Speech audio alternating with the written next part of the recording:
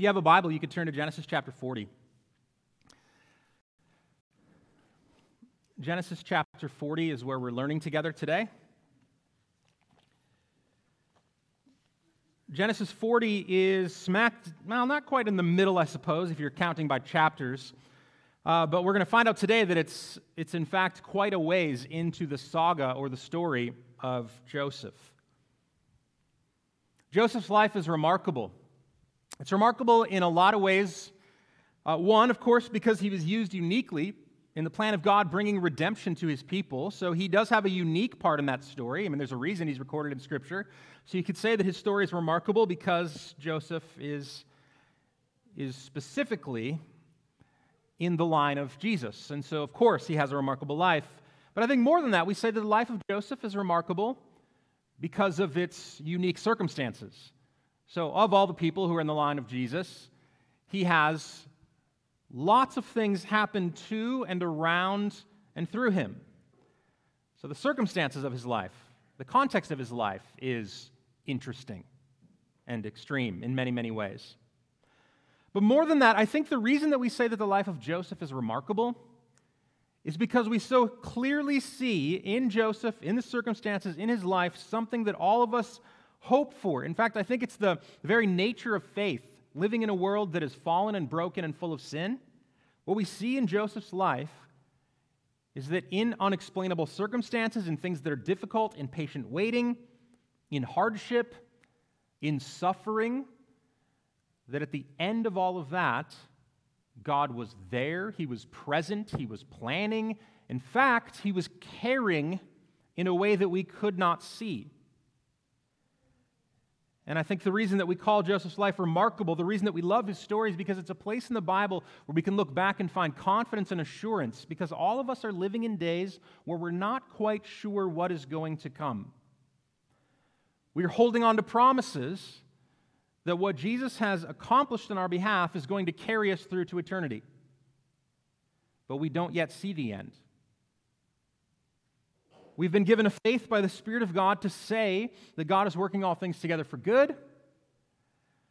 But when the bad things come and when suffering comes, we have to step forward in sometimes what feels like a blind faith.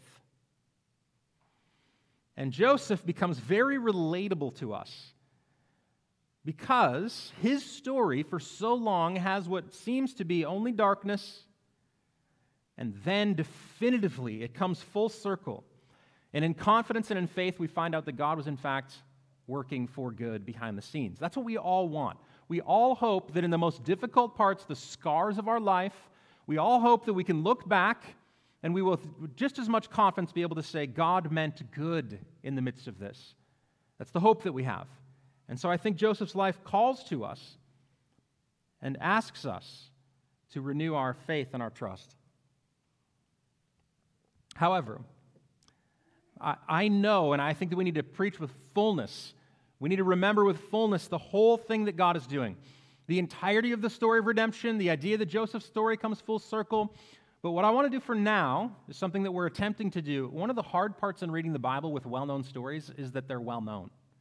And your familiarity with these stories could lead you to a point where you miss perhaps what is required of Joseph. You miss why the story is remarkable in the first place, because you say to yourself, well, I already know this is fine. What we're going to have to do is we're going to have to read these passages and try to put ourselves in a place where we don't know, where we realize what is required of a person to walk faithfully with God when you don't see, when you're not sure if scars are going to be meant for good, when you're not sure if suffering's leading anywhere, when you're not sure if there's going to be an end to this, where you don't know if your story is going to make any sense. I want us to think about the moments in between when Joseph is having to be faithful without seeing the end. That's still where we are. I just want to remind you that's still where we are. I cannot take out of your mind and your heart, of course, knowing the end, but I want us to not go there too quickly. That being said, it's not a throwaway statement for me to say I'm going to read Genesis 40 and to remind you that at this particular point, Joseph is in prison. He's not yet the right-hand man. He's not yet the sudden and surprising rescuer of all of his people. He's not yet this. He starts Genesis 40 in prison. And so let's read the 40th chapter of Genesis, and then we'll take some time to pray and consider it. Genesis 40 says this: "Sometime after this, the cupbearer of the king of Egypt and his baker committed an offense against their lord, the king of Egypt. And Pharaoh was angry with his two officers, the chief cupbearer and the chief baker. And he put them in custody in the house of the captain of the guard, in the prison where Joseph was confined. The captain of the guard appointed Joseph to be with them, and he attended them. They continued for some time in custody. And one night they both dreamed, the cupbearer and the baker of the king of Egypt, who were confined in the prison, each his own dream, and each dream with its own interpretation. When Joseph came to them in the morning, he saw that they were troubled. So he asked Pharaoh's officers who were with him in custody in the master's house, 'Why are your faces downcast today?' They said to him, 'We have had dreams, and there is no one to interpret them.' And Joseph said to them, 'Do not interpretations belong to God? Please tell them to me.' So the chief cupbearer told his dream to Joseph and said to him, 'In my dream there was a vine before me, and on the vine there were 3 branches. As soon as it budded, its blossoms shot forth, and the clusters ripened into grapes. Pharaoh's cup was in my hand, and I took the grapes and pressed them into Pharaoh's cup and placed the cup in Pharaoh's hand. Then Joseph said to him, "This is its interpretation. The 3 branches are 3 days.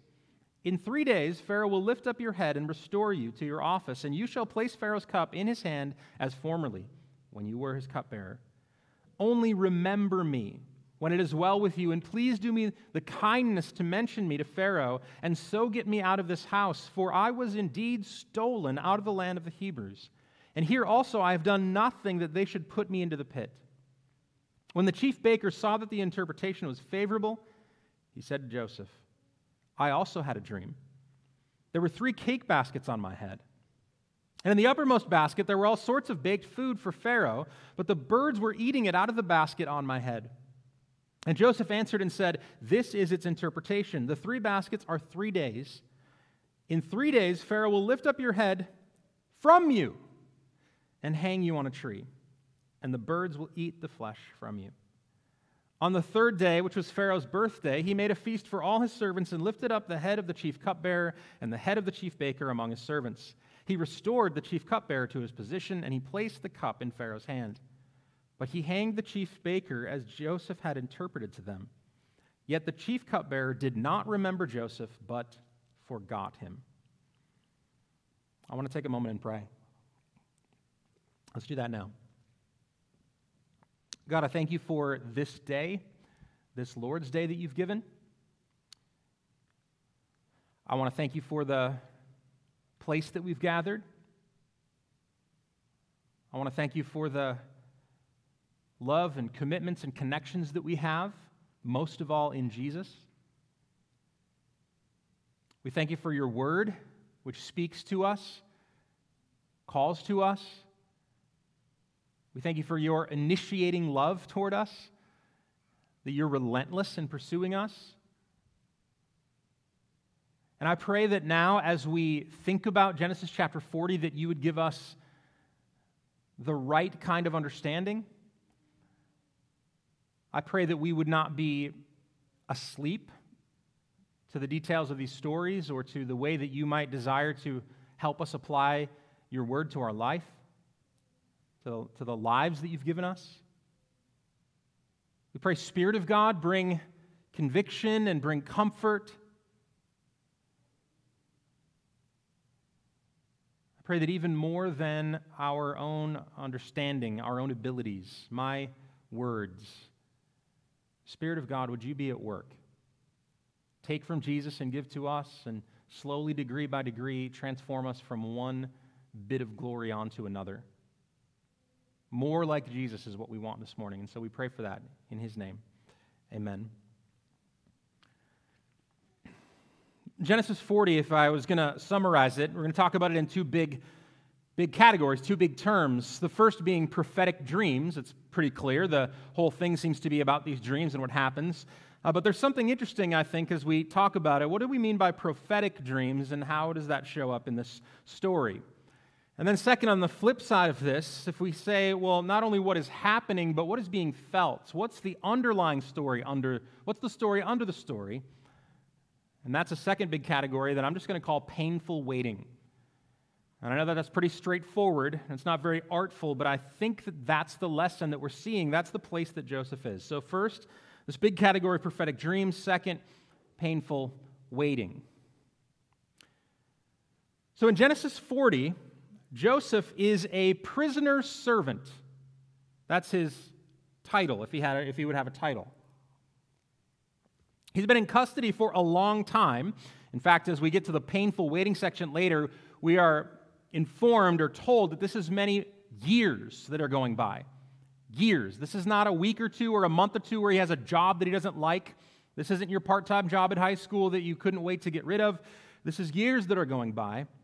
And he is in custody because of this false accusation from his former master, for Potiphar's wife. And it's here, after a long time, Joseph toiling away in obscurity in a lot of ways. Of course, obscurity from the fact that he is far from his homeland, far from his father, far from his brothers. Not sure what is going on. In fact, I'm sure there's many days where he's tempted to think to himself, why this whole saga? More than that, why was I so influential for a little while in Potiphar's house, only to be cast down here again in the dungeon?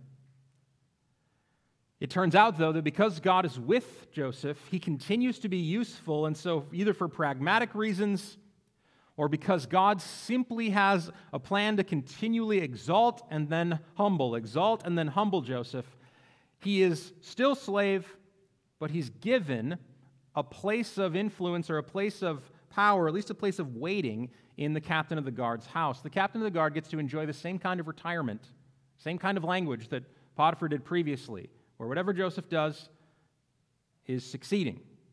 And so he is in charge of the other prisoners. And finally, after a long time, we get some interesting thing happen. There is two influential people that end up in the prison with him. And it may not be obvious to you at first, but I'm just going to make the case here for a second that these people are influential. First, we have a chief cupbearer, and second, a chief baker. Now, what do we mean by a chief cupbearer and a chief baker? We mean this. The cupbearer would have been an extremely close confidant of the Pharaoh, someone who was trusted to be able to ensure that whatever he was drinking would not be poisoned or would not kill him.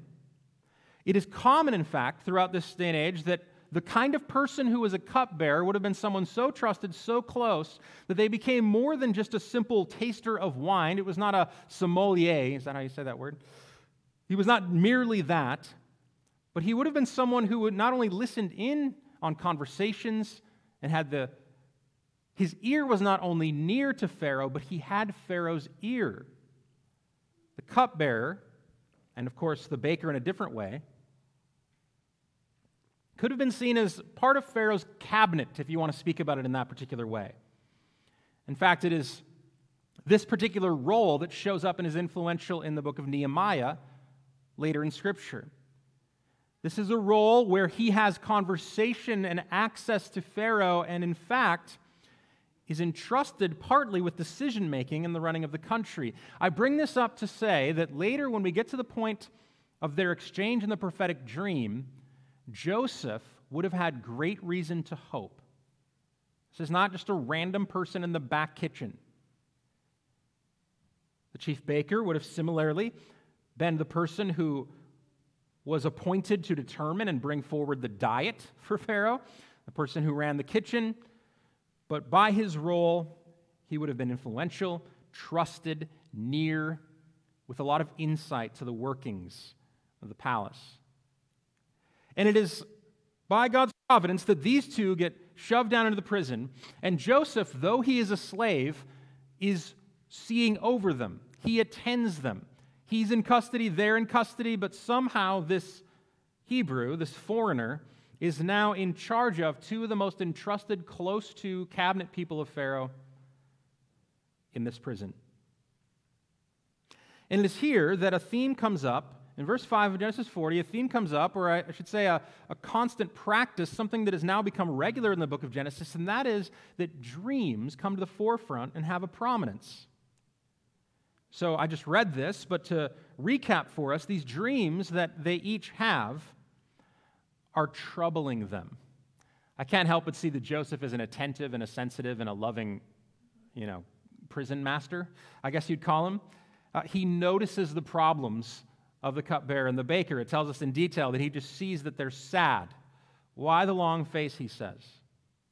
And then these dreams are brought up, and Joseph knows something. He's confident, I believe, probably because Joseph, remember, his life starts out with being given dreams and then having them interpreted. In fact, he knows that he is the interpreter of them.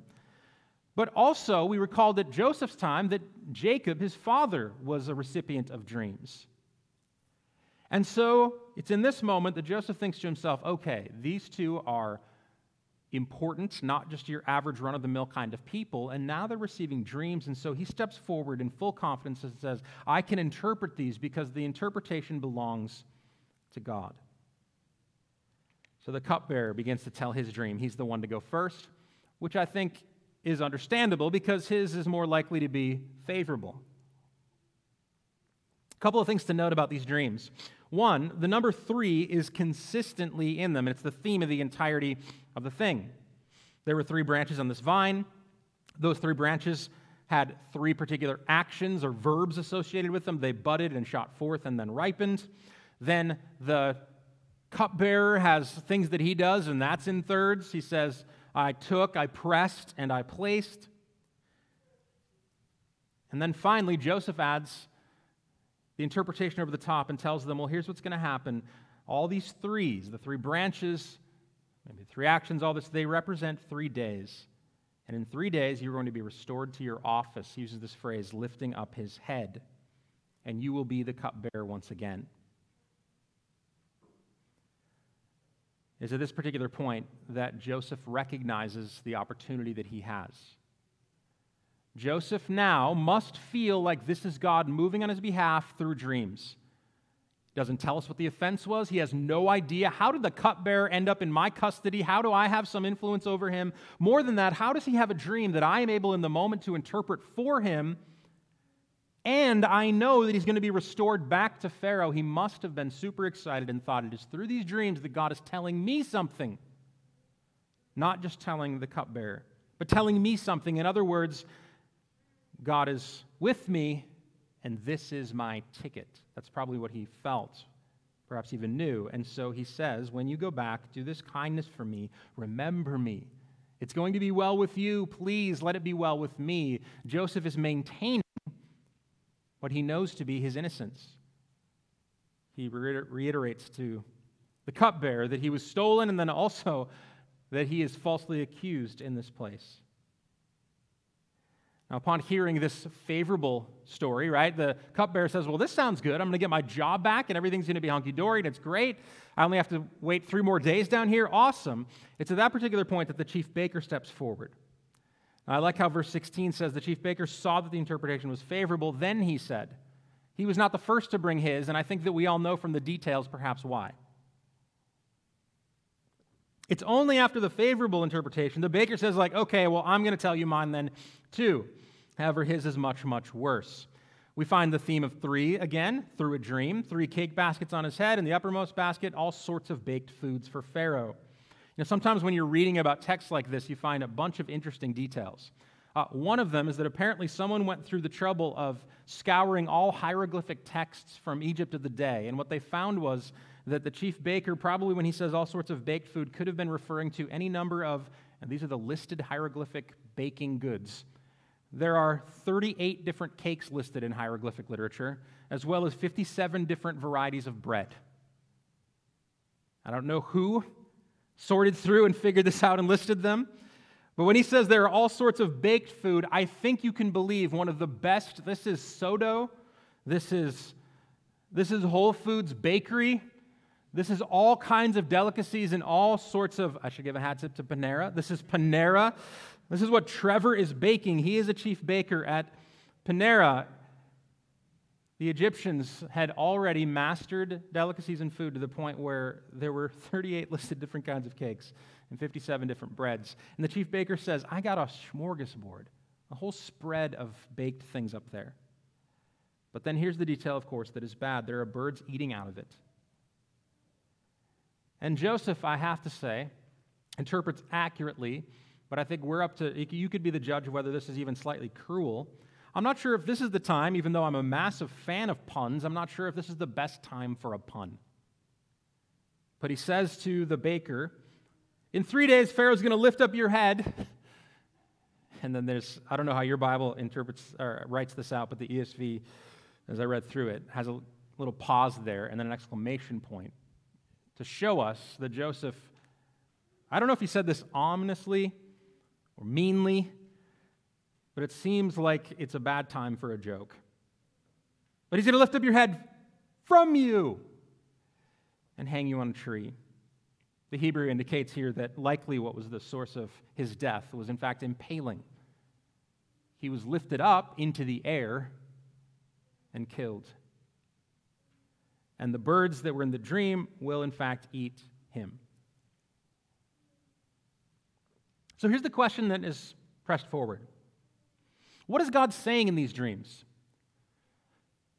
Joseph is confident that they're from God, and in fact that he can interpret them.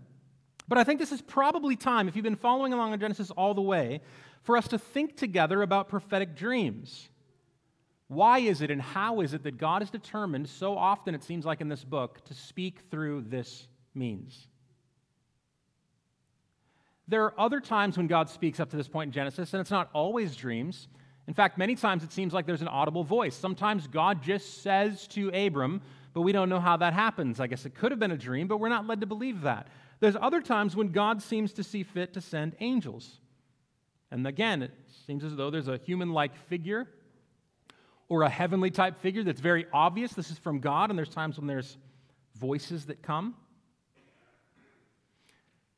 Then there are other times where there are dreams, but God just speaks openly in the dream, and so it's not up for interpretation. You don't have to do any work of interpretation if in the dream, God himself is speaking to you. But other times, there are what we might call prophetic or revelatory dreams, and they are completely or only visual experiences. And so they leave the person waking to wonder, where has this come from? And what is God saying? And who can I find that will tell me about it? Ancient Egypt had a practice of considering dreams to be important. In fact, much of the ancient world did. And it turns out, I think, that what we should learn from our Bibles is, and I can just say this out loud, they had good reason to believe that dreams should be important. God used them. They were very significant in telling and moving along the story of God's people. The problem here, it seems like, they all have an agreement about the importance of dream. The problem is they can't get to what probably would have been something like a necromancer in Egypt's day. They can't find the people that they would have gone to say, tell me what this means. But in this particular case, Joseph, for whatever reason, says, yes, this is for sure from God, and God can interpret them. In fact, he's given me the ability to interpret, and so dreams are what move the story along. Now, I'll just ask a few questions, and I think maybe they'll be the questions that you have. Does God still do this? What are we supposed to make of dreams like this? Do all of us need to sleep more, and it would solve our direction problems in life? I do think in some ways, yes. What are we to do if we have a dream that is not auditory in nature, not directly from God, but just seems symbolic? How do we handle these things? Is there any pattern? I think about things like this. Is there any pattern to the way that God gives dreams or experiences like this? And I'll just try to answer a few of these things the best that I possibly can. One, does God still use dreams? I would say that the clearest way I can answer that is there's no reason to believe that he has somehow completely and totally ended this practice. He has not bound himself away from this particular practice. Second, though, I would also say that prophetic dreams in this particular way seem to fall underneath a bigger category that the Bible gives us of teaching and instruction and care, and that is that they need to be tested. So the New Testament says that we should seek prophetic gifts, or we should seek revelation from God, but that we should test everything. Abhor what is evil and then keep what is good. And so, it seems to be that Joseph is in many ways a unique case where he could dream dreams, and then he was also the definitive God-ordained interpreter of these dreams. In our day and age, if someone has a dream or something that comes forward to say, I had a vision for something, I think what we would say is, well, collectively as a church and according to the teaching of Scripture, bring the dream and we'll pray with you about it and we'll think about it together. But certainly, I would never, ever, ever say to you, here's what needs to happen. Every time you go to sleep, whatever happens in your dreams, organize your life around that. I think this is a dangerous practice. That being said, I do not see reason to believe that God has somehow completely ceased moving in these particular ways. He's at least still doing it in the New Testament.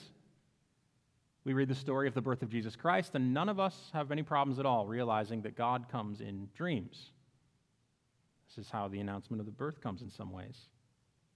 There's moments when it seems like people have either daydreams or nighttime dreams, but nonetheless, in a kind of subconscious way, that God is able and many times willing to speak and move his story of redemption along. So, does this still happen? Maybe, perhaps. God certainly can. What do we do if this thing kind of thing happens? Well, then I believe that God has given guardrails and the kind of community of love and instruction, and then the fullness of Scripture, the light of the Bible, to shine on things like this to help us to figure out, is this influential or meaningful, or should it be trusted? In this particular case, though, Joseph is aided by and is happy to be able to know that he has the power to interpret dreams. So imagine being in Joseph's spot. He is in prison, but given responsibility. Out of nowhere, massively influential people come. They have dreams that seem to be from God, and he knows how to interpret them. He then is able to speak to them. He becomes the one that gives them this interpretation and comforts them. And then the rest of Genesis 40 tells us that every single thing that he said comes true. There's an anniversary of sorts or a birthday of sorts that comes to Pharaoh. They're called forward. One is put back in his position. The other is killed. Joseph must have been packing his stuff. He must have been thinking, well, finally, I've been waiting all this time, and this is how God is going to rescue me. I have a way out. And what we get after a ton of waiting, and then this hope that erupts in the middle of it, what we get is one of the most painful sections of Joseph's story. And I know he's already had some painful ones, like his brothers selling him into slavery, but one of the most painful sentences in all of Joseph's story, the chief cupbearer did not remember Joseph, but forgot him. Scripture tells us in Proverbs that hope deferred makes the heart sick. Hope deferred makes the heart sick. Joseph likely thought that what God was doing through these prophetic dreams, which are interesting, that he was bringing an end to his troubles, when instead, what God ordains in this moment is more painful waiting. If we do the math, in the next chapter, in chapter 41, we see that Joseph is 30 years old when he's finally restored to be Pharaoh's right-hand man. Do you remember how old he was when he was sold into slavery? 17. He has endured 13 years of painful servitude in obscurity. And in those 13 years, he's had many moments where he finally thought, this is it, this is my ticket, all my troubles are ended. Potiphar trusts me, I'm on my way to the top. He's falsely accused and thrown into prison. He serves there for years on end, and then the cupbearer comes, who is like Pharaoh's right-hand man. This is like the chief of staff of the president gets thrown into the prison cell with you. You give him good news and essentially become a prophetic dream teller to the point where everything that happens comes true, and you'd think just this one thing, this is my ticket and I'm out. And yet Joseph has to endure faithfully painful waiting.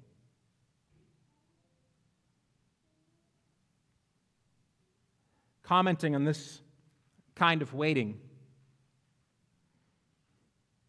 one pastor said it's perhaps that Joseph and us need to learn this lesson, that we cannot command God as to the timing of his help. More than that,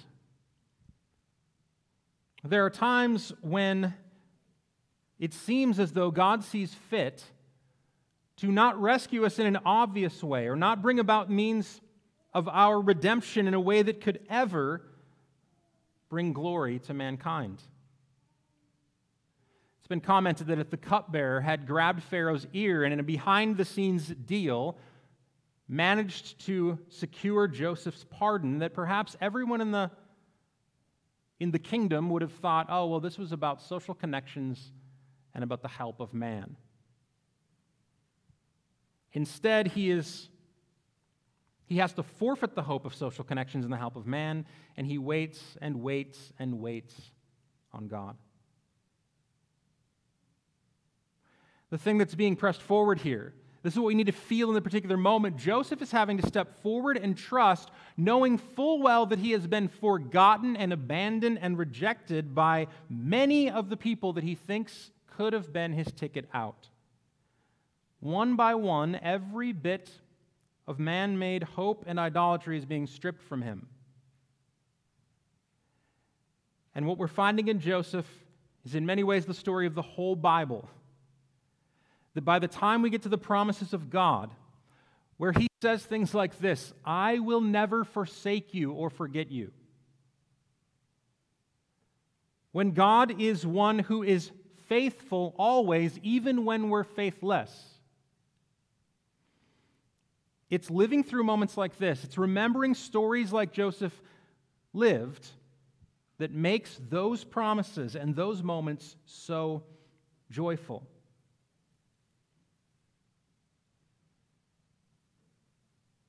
When we remember all the times that we've been faithless, when we remember all of the things that we could have hoped in that did not deliver, when we in fact remember our sins and what we deserve, it is then that we will rejoice and remember and think to ourselves, I cannot believe that God has not forgotten me. The question underlying all of Genesis 40 is God like the cupbearer? Did he forget?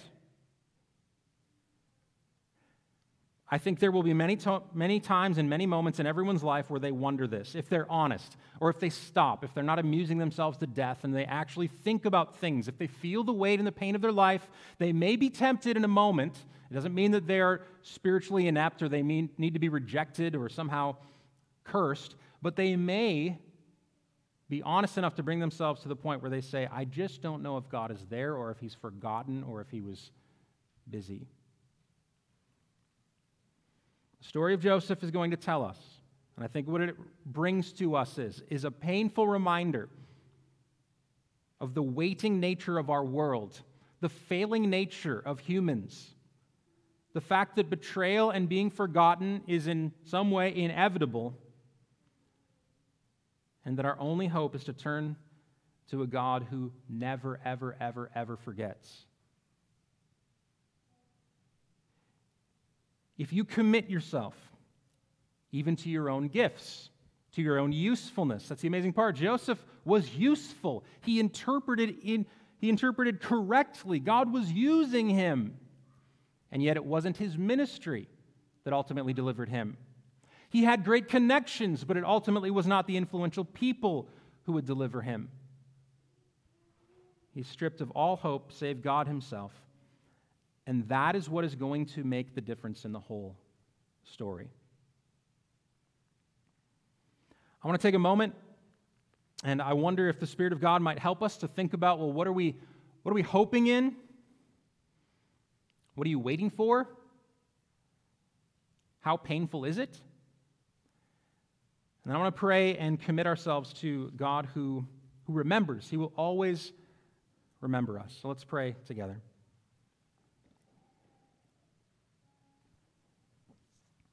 God, thank you for the Bible. I believe that you've given us the details of these stories to darken the contrast, to set up in a starker relief the difference between us and you. You're not like us. You're not like cupbearers who forget. And so I pray that as we think about this chapter in the Bible, as we think about Joseph's story as a whole, I pray, God, that we would not lose heart in waiting. I pray that in times when we are rejected or we feel like things have been lost or we suffer, I pray that we would not blame, that we wouldn't see it as evidence that all hope is lost. God, I pray that even through our painful times that you would be speaking to us, that your presence would be near. You'd help us to hope that in Jesus Christ we will be named. We will be remembered. God, thank you that you never change. You'll never forsake us. And ultimately, thank you, God, that you will never, ever, ever forget us. We're your children. We thank you for being our Father. We pray this in Jesus' name. Amen.